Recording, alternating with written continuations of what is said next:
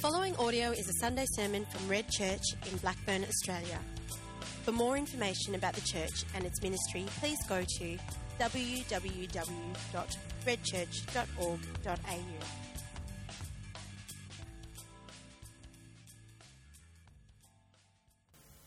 Well done on getting here. As the guys said, it is Daylight Savings Change Day, and it's the bad one, where you have to get up earlier. The other one's quite good, because you wake up early, getting up at the same time. But if you are just arriving, don't feel bad. There was a stage when I came to this church being the junior, as senior leader, but as the junior member. And in my first year being the junior, youngest member of the staff, I was scheduled to preach on this particular day, and this was the days before mobile phones automatically updating.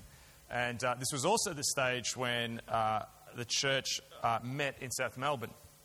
So I was living in Blackburn South and did receive a call, "Where are you?" And was told that I needed to be basically ready to preach in 40 minutes. That's where my sermon began. And I lived 40 minutes away. Somehow I managed to get dressed, not speed, and get there. It actually wasn't a bad way to sort of preach, because you sort of walked out to applause. Although I think it was sarcastic applause, which you can tell in Australia, because we add a few, we go, "Hey, here he is, hey," which if any other nation said would actually sound encouraging. But for some reason, an Australian saying it, it's just like, okay, all right. But we are not in a series. We're in a 2-week mini couple of sermons. And the reason that we don't have a slide up to name them is really what we just want to do is for 2 weeks is just reflect on a particular challenge that's before us. We are currently looking as a team in the office as at planning for next year, planning for the next few years, and asking God, what do you want of us? So there's been prayer, there's been listening to God, there's been, getting the calendar will happen soon, the staff reporting back, us, working together on where we see God taking us. And one thing that's really emerged in those discussions is a challenge that I think is a challenge and an opportunity. This is not just a challenge for Red, it's also a challenge that has come up quite clearly in the last few weeks as I've spoken to some different leaders around our city. I spoke to some people from two different people from two churches which are very doing quite well, and both of these groups said that this particular challenge is their biggest challenge. I spoke to two groups who are experiencing decline and who God has used and filled with really lovely, godly people, faithful, but are realizing because of this challenge, there's a horizon. And that horizon means that institution and that group that God's been working in, that there's actually an end point for that. So I want to dig into this, but I want to do that by looking at Scripture. So I'm going to get you to turn to Acts 2, 42 to 47. And you have, I've got the big water today. It's just going to get bigger every week, I think. Thank you. And while you turn your pages. Okay, so before we set this up, what we're going to do is I'm actually going to get someone else to set this up. And I'm doing this for two reasons, because they do it so well. And secondly, we're going to watch a video from the Bible Project. If you are someone who wants to know more about God's Word and you are trying to work out how to do that, perhaps you're at the beginning of your journey, perhaps you've been in your journey for a long time, fantastic resources such as commentaries and books, they're expensive. The Bible Project, I know these guys and they're fantastic, and all of this is free. It's all online. They have an app, they have videos. They basically felt God called them to share the Bible to the world. And many of the people who work for them have backgrounds in places like Disney and places like that, and feel God's actually asking them to use that creativity to actually teach His Word. So we're just going to watch a setup for 3 minutes, and we're hoping I've set this up correctly. And this is going to set up Acts for us, so enjoy. Acts begins with the disciples who are hanging out with Jesus, who's just come back to life, which is mind-blowing to imagine. And then for weeks, the risen Jesus kept teaching them about his upside-down kingdom, the new creation that he launched through his death and resurrection. This is exciting stuff, and the disciples are ready to go tell the world. But then Jesus tells them to wait and to stay in Jerusalem until they receive a new kind of power so they can be faithful witnesses to Jesus and his kingdom. Then he says that their mission is going to begin in Jerusalem, then move out to Judea and Samaria, and then from there out into the nations. It's like a roadmap for the whole book of Acts. Then the disciples saw Jesus enthroned as King of all creation. So the disciples wait, wondering when this power is going to come. And then comes the time of Pentecost. So this is an ancient Israelite festival. It's during the early summer, and thousands of Jewish pilgrims would come back to Jerusalem from all over the world, all these different languages and cultures colliding in the city. And the disciples are together in a house, which is suddenly filled with rushing wind, along with fire. Fire splinters off into tongues of fire hovering over people's heads. What's this all about? Yeah, so Luke is tapping into a repeated Old Testament theme. When God's presence showed up similarly at Mount Sinai, he made a covenant with Israel and gave them the Ten Commandments. Then later, when God's glory came in a pillar of fire, it filled the tabernacle when he came to live among them. That was just one pillar of fire, not many. Exactly. Luke's making an important point here. This is God's personal temple presence, God's spirit that was foretold by Israel's prophets. And now it's come to take up residence in the new temple of Jesus' body, that is, his people. They've become little mobile temples where God now dwells. And they start to tell stories about Jesus, but they're speaking in languages that they didn't know before, yet all the visitors can understand them. What's this all about? Well, Peter gets up to explain that this is the fulfillment of Israel's hopes based on the Scriptures. God's plan was always to use the unified family of Abraham to bring peace and justice to the world. But the tribes of Israel had been scattered because of the exile. Now, here at Pentecost, representatives from all of the tribes come back together and they're introduced to their Messiah, the crucified and risen Jesus, so they can now become the restored people of Israel. And thousands of them start following the way of Jesus. Which brings us to Luke's tale of two temples. So you've got the temple that Herod built in Jerusalem, where Jesus' disciples worship like the rest of the Israelites. But now there's also Jesus' temple, which consists of people. This temple's meeting together in homes all over Jerusalem, and they were approaching life in a radical new way. Right, think about it. Many of these pilgrims aren't even from Jerusalem, so they formed these new families, and they're all depending on each other. Yeah, people would sell their stuff, provide for the poor among them. They ate their meals together. They said their daily prayers together. They were learning from the apostles what it meant to live as if Jesus is the true king of the world. And it must have been exhilarating. But it was mini mobile temples. A new people brought together to be God's people in the world. An explosion out of Jerusalem, like a shockwave through the world, called the church. The presence of God, which went ahead of people in the wilderness as a burning tower of fire. The fire that was on top of Mount Sinai when Moses was given the Torah law instructions. The image of that being above every individual believer's head at Pentecost, meaning that it's now above your head when you follow Jesus Christ. That you take that presence into the world.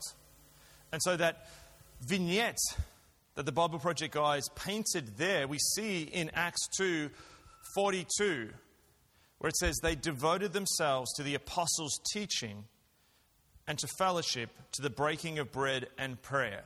They centered themselves around the apostles and their teaching. The apostles who had followed Jesus, understood his way, not just learnt it as an intellectual thing in night school, but actually walked it out with him. Jesus sent them out into mission.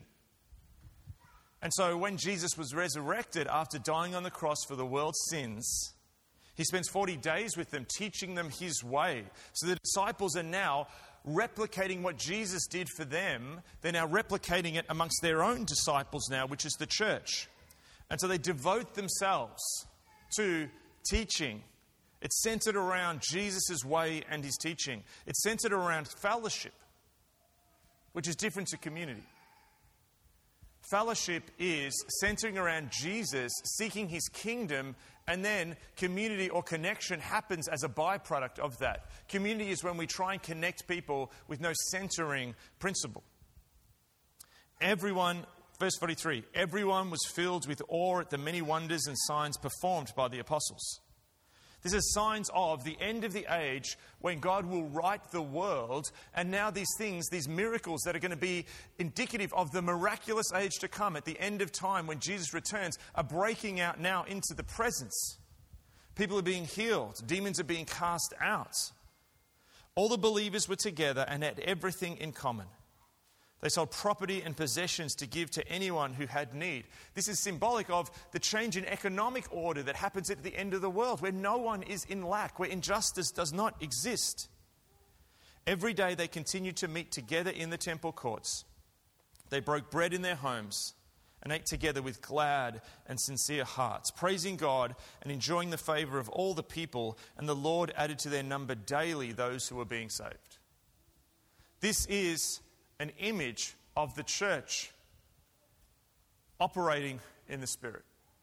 And every renewal or turnaround moment in the church's history always begins with a question when some believer somewhere sits and reads their scriptures and hears this, and instead of just seeing this as a distant thing in the past, asks a question, which is, why not now? This is my spiritual reality now. This is what I read there. Why not now? And so we see that what's happened when God has gathered his people is there is a few building blocks that we must reckon with when we ask the question, why not now?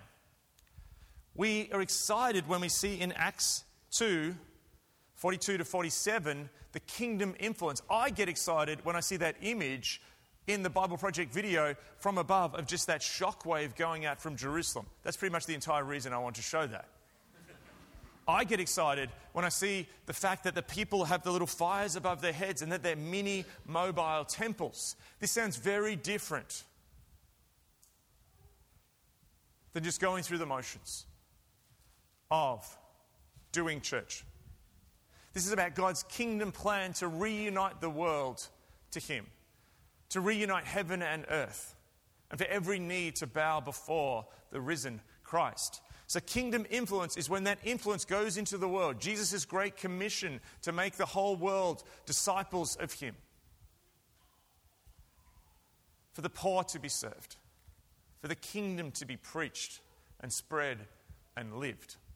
And we see that there's a story here where this kingdom influence then explodes out of the disciples. But before this, it's not like Jesus met the disciples at the side of the lake and Peter and his friends put down their nets and all of a sudden exploded into kingdom influence. No, there's some building blocks. For 3 years, the disciples apprenticed themselves to Jesus and his way. As I said, this wasn't just intellectual knowledge. They didn't go and get a degree in theology. They followed Jesus. They lived with Jesus. They ate with Jesus. They walked with Jesus. They saw Jesus serve. And they learned his way and walked it out, walking into it. Now, what's really interesting is you realize that when Jesus is risen from the dead, the guys like Thomas, guys like Peter, they don't really get it. At this point in kingdom influence, Peter gets it. Peter preaches at Pentecost. Did he get it? What point did he get it? We're not exactly sure. But they were still walking it out before they got it. We have this contemporary idea that I have to understand every element of this. I've got to be completely intellectually filled to understand every element and mystery of faith before I then commit to this. The disciples did it differently. This was Jesus' way. You walked your way into this. So, kingdom influence comes from apprenticing to Jesus and his way. But there's one other element. That this was a group of Jewish people. Before kingdom influence, before apprenticing to Jesus and his way, there was a foundation underneath this. These people had been shaped for millennia, shaped in the life formation of biblical wisdom, the knowledge of God. The way that books like Proverbs shape the reality of the world. Not shape the reality of the world, they align us with the reality of the world. That the person who just fritters away their day, not thinking about the future, actually has a bad life. That when you treat people terribly, it comes back to you. That the human tongue is actually a dangerous thing.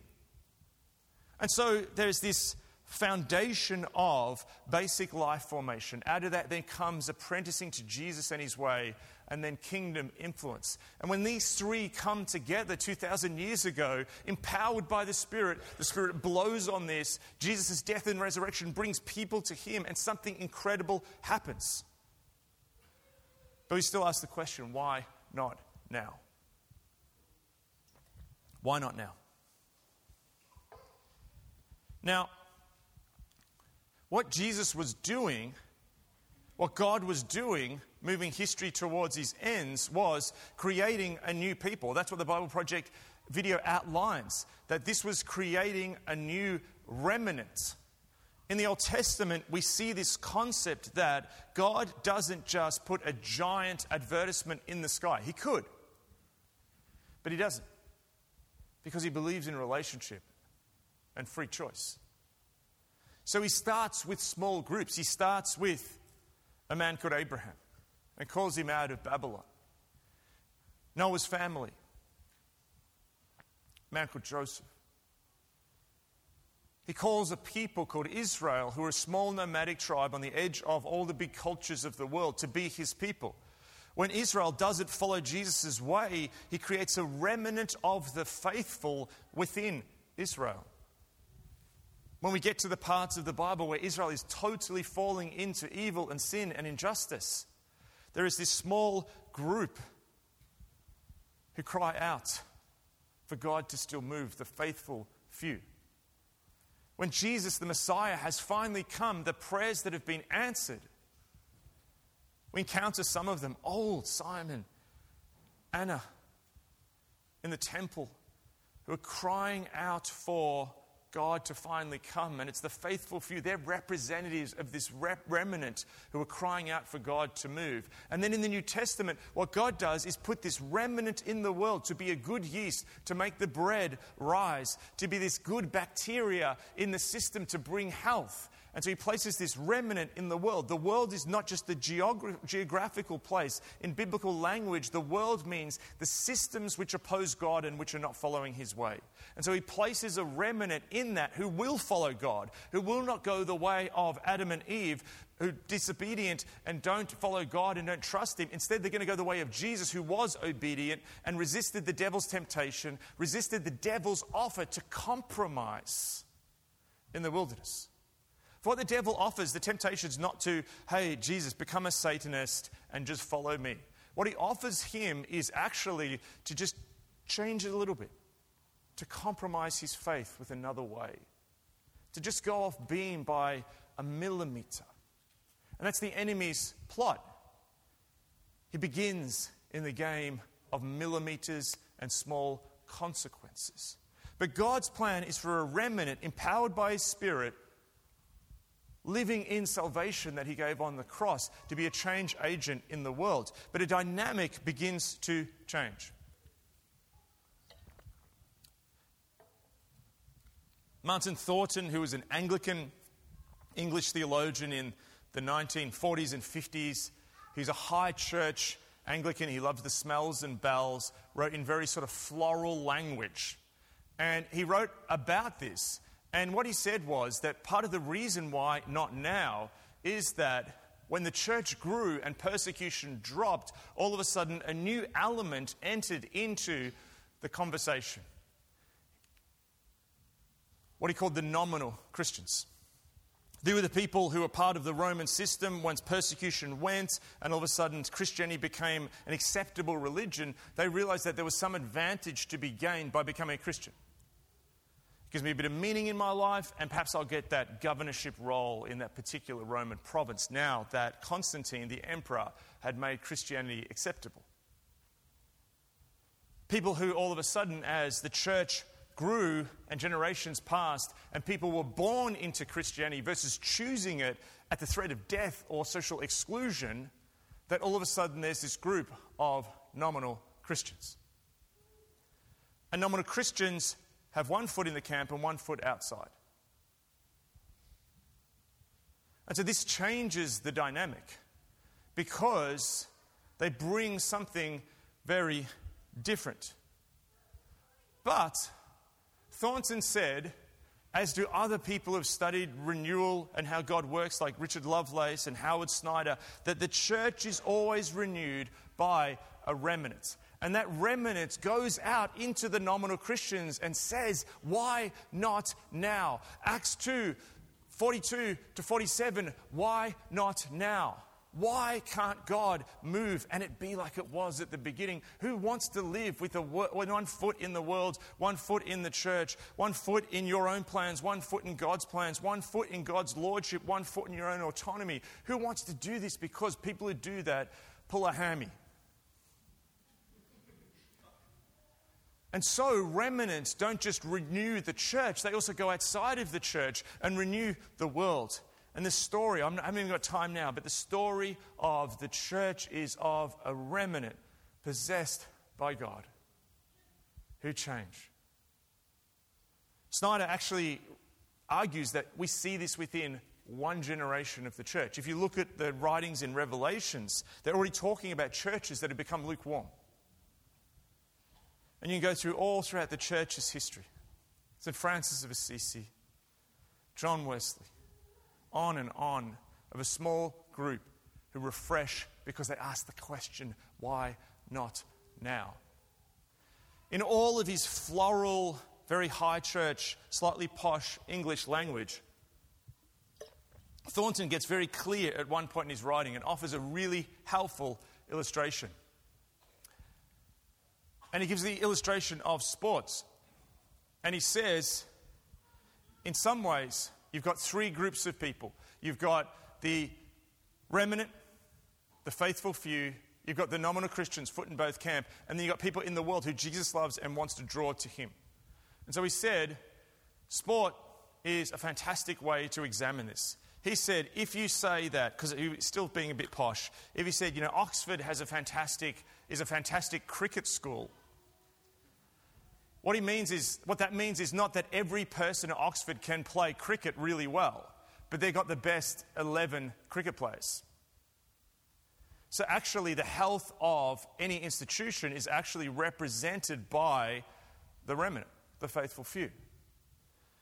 He develops this and says, if you want to take this into, and he sort of gets off his posh perch and says, if you look at an English football team, the remnant are the ones on the field. They're the ones flying into tackles. They're the ones turning up to training. They're the ones putting their body on the line. They're the ones chasing the ball, defending, scoring goals, getting injured. The nominals are the ones in the stadium.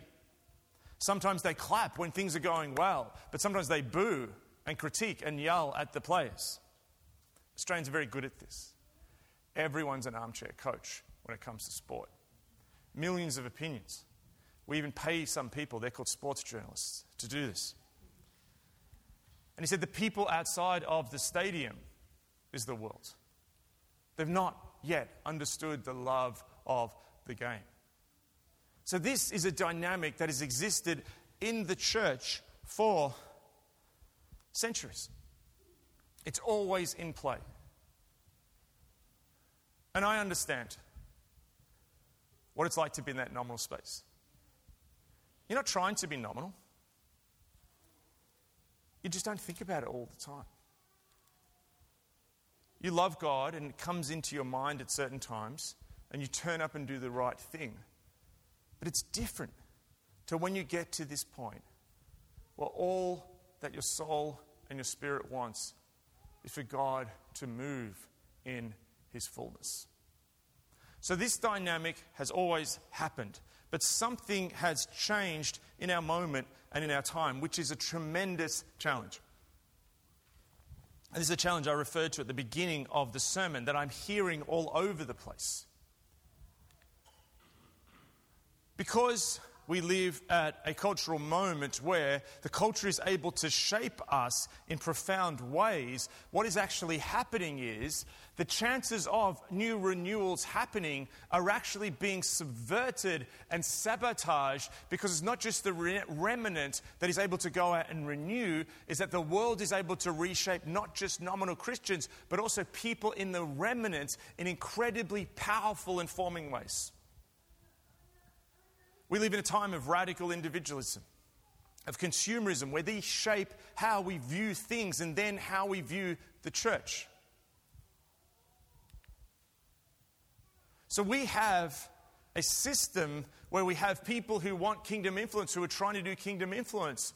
We are people who want to be apprenticed to Jesus and his way, but we don't have as a bedrock under us, many of us, years of biblical wisdom and a connecting with how actually reality works and God intersects with that reality.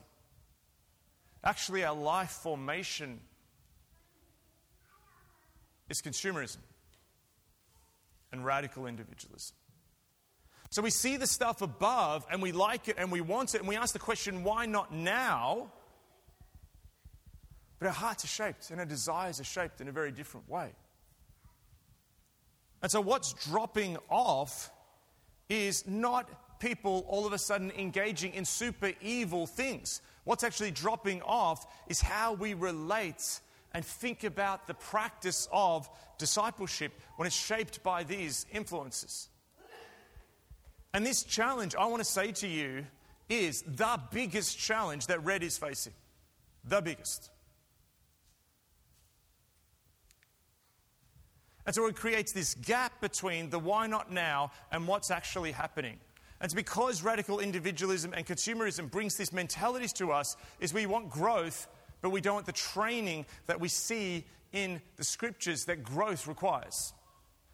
We can't do anything to warrant God's salvation, but we're called to step into discipleship. We want community, but we don't want to do it with commitment. We want spiritual advance while keeping our autonomy. And because we live in a time of radical individualism and consumerism, we've been told that we can sort of have anything without much difficulty, is we want growth without difficulty. The scriptures say nothing of this. The reality is there's two paradigms at play. Paul talks of discipleship in two metaphors. One is military training, the other is athletics training. We bring to discipleship the mentality of Uber Eats. Swipe, comes to my door. And this is deadly. And this, as I said, is not an incredibly evil thing. Rather, this is the millimeter compromises of the evil one. And so many people wanting kingdom influence, wanting to follow Jesus and his way, wanting to see this stuff and asking the question, why not now? When we have this foundation of consumerism and radical individualism, find ourselves living with the cost of this gap. Frustration, number one. Frustration that our spiritual lives don't seem to get to this point.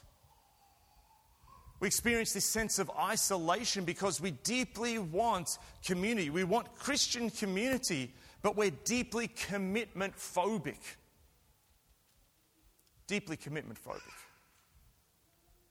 The idea of turning up to something for 12 weeks straight is an anathema.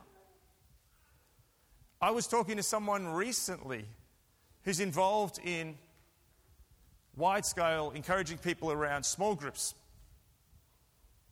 And they're like, how do you do small groups anymore? People want them. Bible studies, small groups, whatever you want to call them, cell groups, community groups. People desperately want them. But then we want to turn up to them when we want. This is a huge, huge challenge. People want to grow spiritually, but now the average, what they're calling regular attendance in Australia, is once every 6 weeks. If you're turning up once every 6 weeks, this is not to be religious or judgmental. I'm just stating truth. That's actually not going to grow you. I'm going to go to the gym, but I'm going to go every 6 weeks. I want my marriage to improve, but I'm only going to go home for one night in 6. I want to play on that team and be the best basketballer I can, but I'm going to go to 1 in every 6 trainings. Like, how is it that we understand this stuff when it comes to sport or health? I want to be healthy. I'm going to have Kentucky Fried for 5 meals and quinoa for 1. How come we get it in this realm, but we don't in this realm? It's exactly the same. It's exactly the same. So we experience spiritual blockage. We experience the cost of not being released into kingdom life. And this is the biggie, people. And I've just come, literally, from 2 large-scale organizations who are seeing that after over a century. It could be 10 or 20 years until they're gone. Not because people are evil, not because people are hating on God, not because all of a sudden people are converting to other religions. People want it, but they don't want to turn up. They don't really want it. As in Australia, what will happen is we'll just nicely slip into irrelevance and disappearance.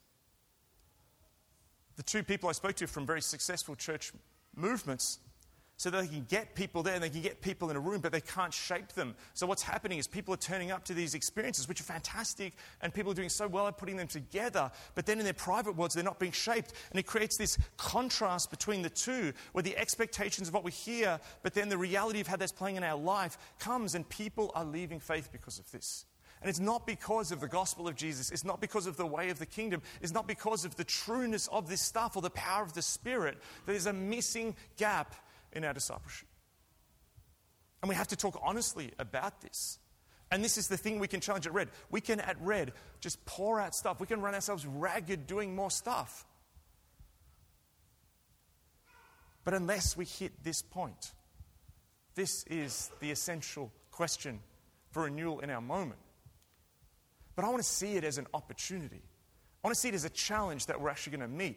I'm not going to put a black armband on and go, oh, woe is me, let's just watch the ship slowly sink into the water. This is an opportunity because we get to be at the beginning point, because the life script that we're being given by the world actually isn't working anymore, and we get to have this exciting blank slate where we reimagine what it is to follow God in this moment. And you know what? Maybe it's not going to be getting some giant concordance off the shelf and flicking through it. Maybe it's actually getting up and using the Bible Project app every day and watching a video and learning. Maybe it's actually reinventing how we do small groups. But the one thing that's not going to change is that it's still in the patterns of how God has always worked and shaped his people throughout history. So are we afraid? No. Are we meeting this challenge, understanding what it is? Yes. But are we actually going to overcome it in Jesus' name? We are. That's actually where we're going. And Red's going to build itself around this. So how remnants are shaped, we need to create a remnant. Nominal Christianity is not going to cut it anymore. Nominal Christianity actually doesn't glorify the name of Jesus. And I just want to make a clarification point. When I'm saying nominal Christian, I'm not talking about the person who's sitting here going, Mark, I'm in so much pain. I want to get close to God, but I can't at the moment. Or I'm just in this moment where I'm just run ragged. Or maybe I've got a new child and it's just struggling to get here at church and just everything's caving in on me at the moment. I'm not talking about people like that. You can grow in whatever situation you're in. In the toughest situations. The question is not what's happening to you, it's whether you're growing and honoring God in that situation. Some of the most God-honoring, growing Christians I've met are in some of the worst life situations. So don't hear me saying, this is you at the moment where I'm wrestling with this doubt. You can honor God wrestling with your doubt. Look at the Gospels. Look at the doubts of the disciples. Look at the doubts of Thomas. Still walking towards God. You can be in a moment of depression. You can be in a moment of struggling with a physical illness. You can be in a super stressful work situation, relational brokenness. The question is not, so we're so used to, if it feels good, it's good. If it feels bad, it's bad. The gospel is actually, it may feel bad sometimes and it may feel good. Are you honoring and following God and growing in both of them? It's not about the feelings. It's about who you're following. So remnants are shaped by rhythms. And this goes against everything that we're told about the world of being spontaneous, but then actually falling into the same herd-like behaviors that everyone else does. This is about commitment. The church is being destroyed by commitment phobia. If you are someone who says, I'm a bit commitment phobic, that's not the way of the kingdom. The kingdom has not been advanced by that. Missionaries have not taken the gospel to places like around here in the 19th century because they were commitment phobic. The gospel goes out into the world, the poor are served, the gospel is preached, the kingdom is spread when people are committed to Jesus. And therefore, we need to approach our discipleship through a lens of training. Through the lens not of consumers and sitting back, oh, what do you think of that sermon? Yeah, it was good, it was entertaining. How was worship? Yeah, it felt good. At the moment, there's just one of the weirdest and slightly fascinating sporting experiments happening in the world. Usain Bolt, possibly the world's greatest track and field athlete, multiple Olympic gold medals, has decided at age 33 that he wants to become a professional soccer player. That's fascinating. Like, is it going to happen? Is he going to make a fool of himself? The guy is worth millions in sponsorship. Now, he could just sit on a beach in Jamaica and drive his Lamborghini home and just, live large. But actually, what he's done is he's got this plan. So his plan was not to go to the world's one of the greatest soccer clubs or Manchester United, who he would love to play for. So he's actually understood, okay, if I'm going to become a professional, I need to go to a professional club, but what's the best place for me to learn? So bizarrely, of all places, he goes to the Central Coast Mariners in the Australian A-League in Gosford. Now, he could just rock up. I mean, the guy's literally, he's like 6'5" and the fastest man in the world. Like, he hasn't seen an inch of fat ever in his life on his body. He doesn't know what Kentucky Fried Chicken is. And he could just literally rock up. But he's actually come. And the club said to him, right, we'll do this, but this could take a year. And then you might not even make it. And actually, you're going to train. And you're going to train with the reserves of the youth team. And we're sponsored by Hyundai. And you could probably drive a Maserati on Wednesdays and a Lamborghini on Thursdays. But you're actually just going to drive the team Hyundai car that every player gets. And you're just going to wear the same stuff. And you're not going to have your own private dressing room. And you're actually going to not live on Sydney in some harbour apartment and then drive up to Gosford and get someone driving you or in a helicopter. You have to live in Gosford. It's a nice place. And so this is just absolutely fascinating. Like, can he do it? I don't know. But you look at his attitude. He gets that in the rhythms of the world, that he now, despite being the greatest athlete possibly ever in track and field, he now is a learner. He's now humble. He now has to train. And sure, the guy can run faster than everyone's run before, but he's just got to do drills and just be passing with the inside of his foot for hours on end. That's the exact kind of attitude we need to bring to discipleship. We don't need to bring an attitude of critique or consumerism or critiquing and saying this or saying that, of intellectualism, of opinions, of the opinionocracy. We need to be humble learners. And you know what? If that seems like, oh my goodness, now I'm going to have to become a professional footballer, and I'm not Usain Bolt, I get puffed out running 100 meters around my block. Jesus says my yoke is light. And what he's saying there is, there was a common rabbinical saying which was that the yoke of the rabbis is heavy. Because the Torah training you had to do was unbelievable. Now Jesus says, my yoke is light. He doesn't say, it's nothing. It's still a yoke. But it's light. Why is it light? Because of the Holy Spirit. So remnants are shaped when they choose rhythms, commitment. They choose to be trained and be humble and spirit empowered. The most brilliant thing about what Hussein's doing is that he's 33. And you see him training alongside, I saw this video of him training alongside 18-year-old youth players. He's twice their size. He's literally gigantic. But he realizes he's got to start at the beginning. It doesn't matter what age you are. It's the place of a humble learner. Kenneth Boas says this. The key is this. Instead of just mentally believing in the gospel of Christ, we need to start living this in Christ's life now. We need to become practitioners. Not following biblical laws to check a box, but doing practical things to get close to good. Like we do with anyone we want to be close to.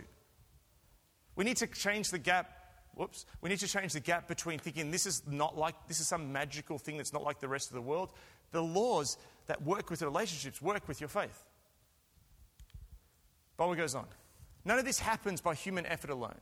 All of it requires the help of the Holy Spirit. As we offer our lives to God through practices that draw it close to Him, it may feel less natural at first. Growing close to someone takes time. A relationship doesn't deepen and mature overnight. And there are those awkward moments in the beginning. Hear that. Awkward moments. That might mean you turn up to a community group or a tribe where you don't even know the people. And for like 7 weeks, it might be weird. But keep pushing. Let the muscles develop. But we keep practicing and don't give up. We find that time spent cultivating our life in God is worth more than anything we've ever done. Hear that. Worth more than anything we've ever done. This is the most important thing that you're called to do. This is why you're put on earth. This is the success behind your career. This is the success behind your family life, your celibacy, whatever it may be. This is the thing which is going to drive all of your inhuman endeavors by being a disciple, by being a learner in the ways of Jesus. I just want to end with a reading. You don't have to turn to it. And it's from the book of Exodus. It's a story where Moses has taken the people out of Egypt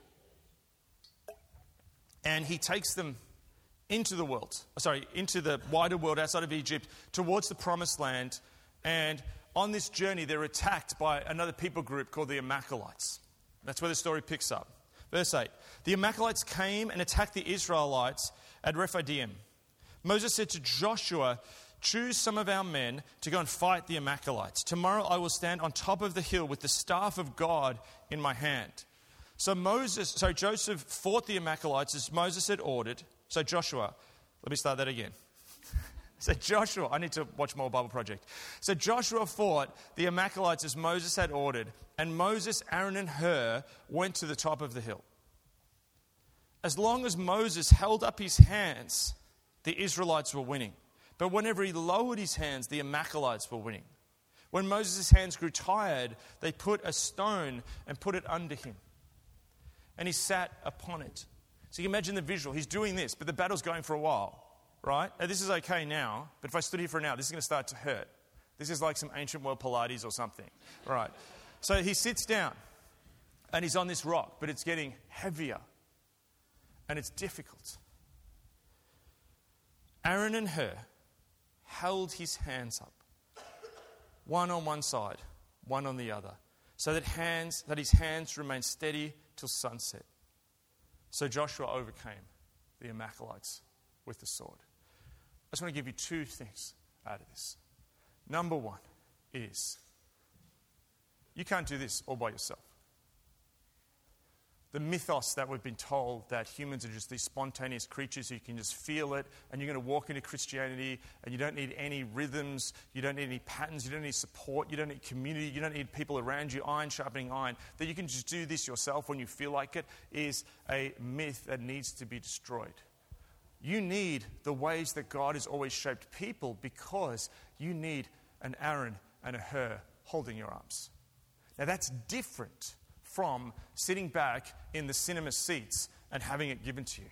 Moses isn't sitting back just watching, the battle on his phone from home. He's active.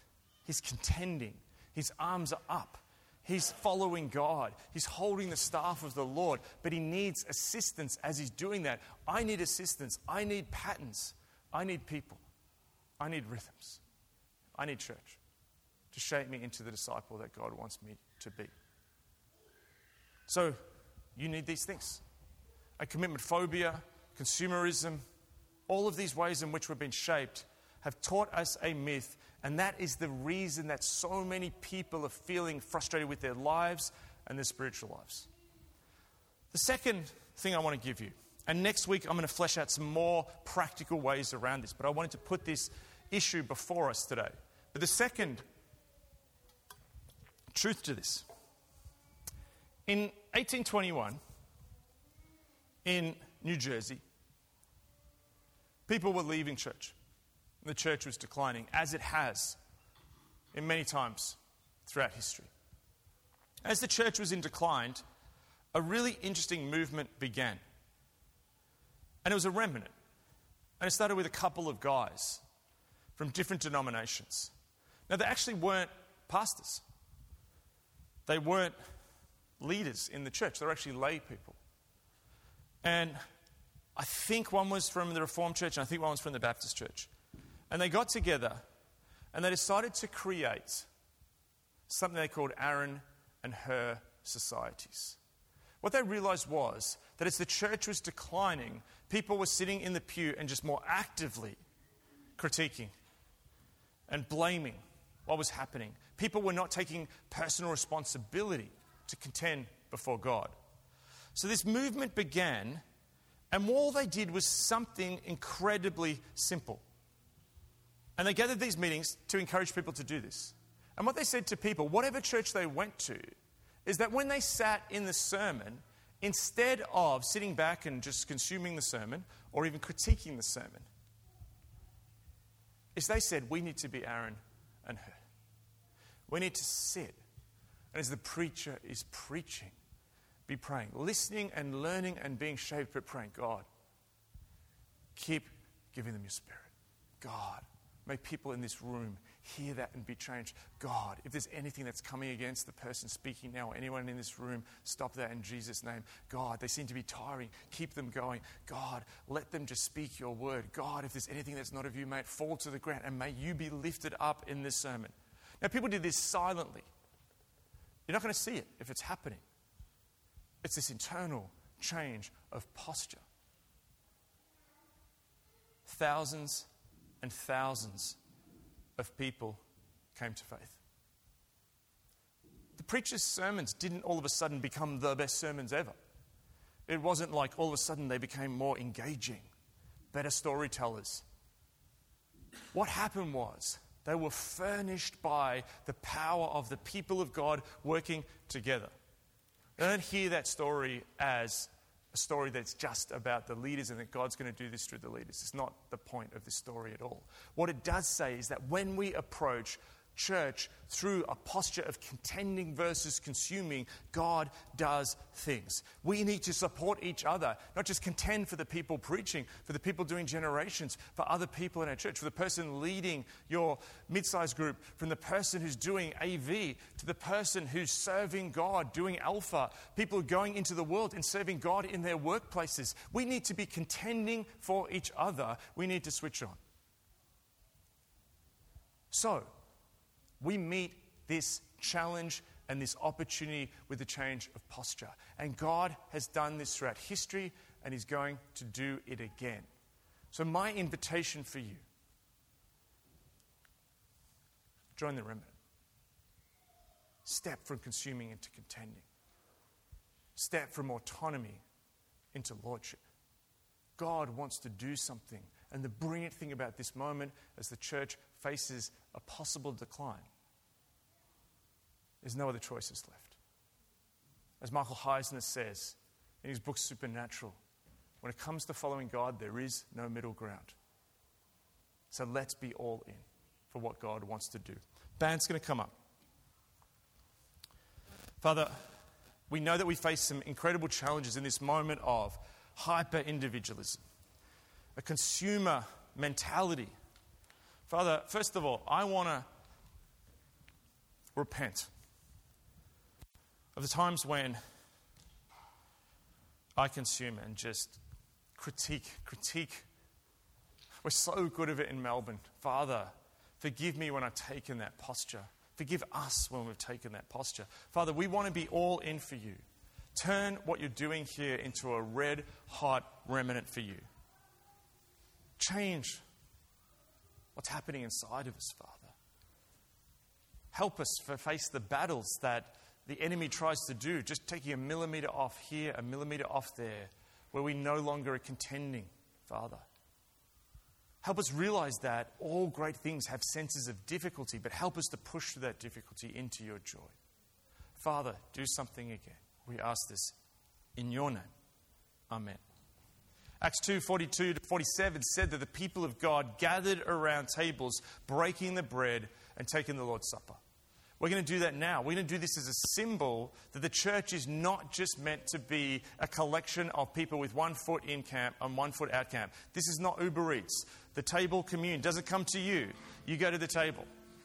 And in doing so, that's actually a prophetic statement that we're gathering around this vision of God's people renewed. That's what Red's going to be around. That's what we're going to center it around. So come forward, take of the communion, step into the identity that God has given you.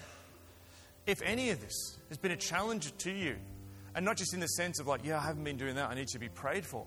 You could be doing stuff and you just want more. If you just want more of God, that's a great prayer to ask. So there's going to be people on the side, and ask for God to bless them through their prayer for you, for the empowering of the Spirit. If you're trying to do this in a sense of religion and you've been running around like a headless chicken, if you've been someone who perhaps come from another church where you volunteered your head off, ask for the empowering of the Spirit so this just comes with an easy yoke. Let's step into this time now and worship Him.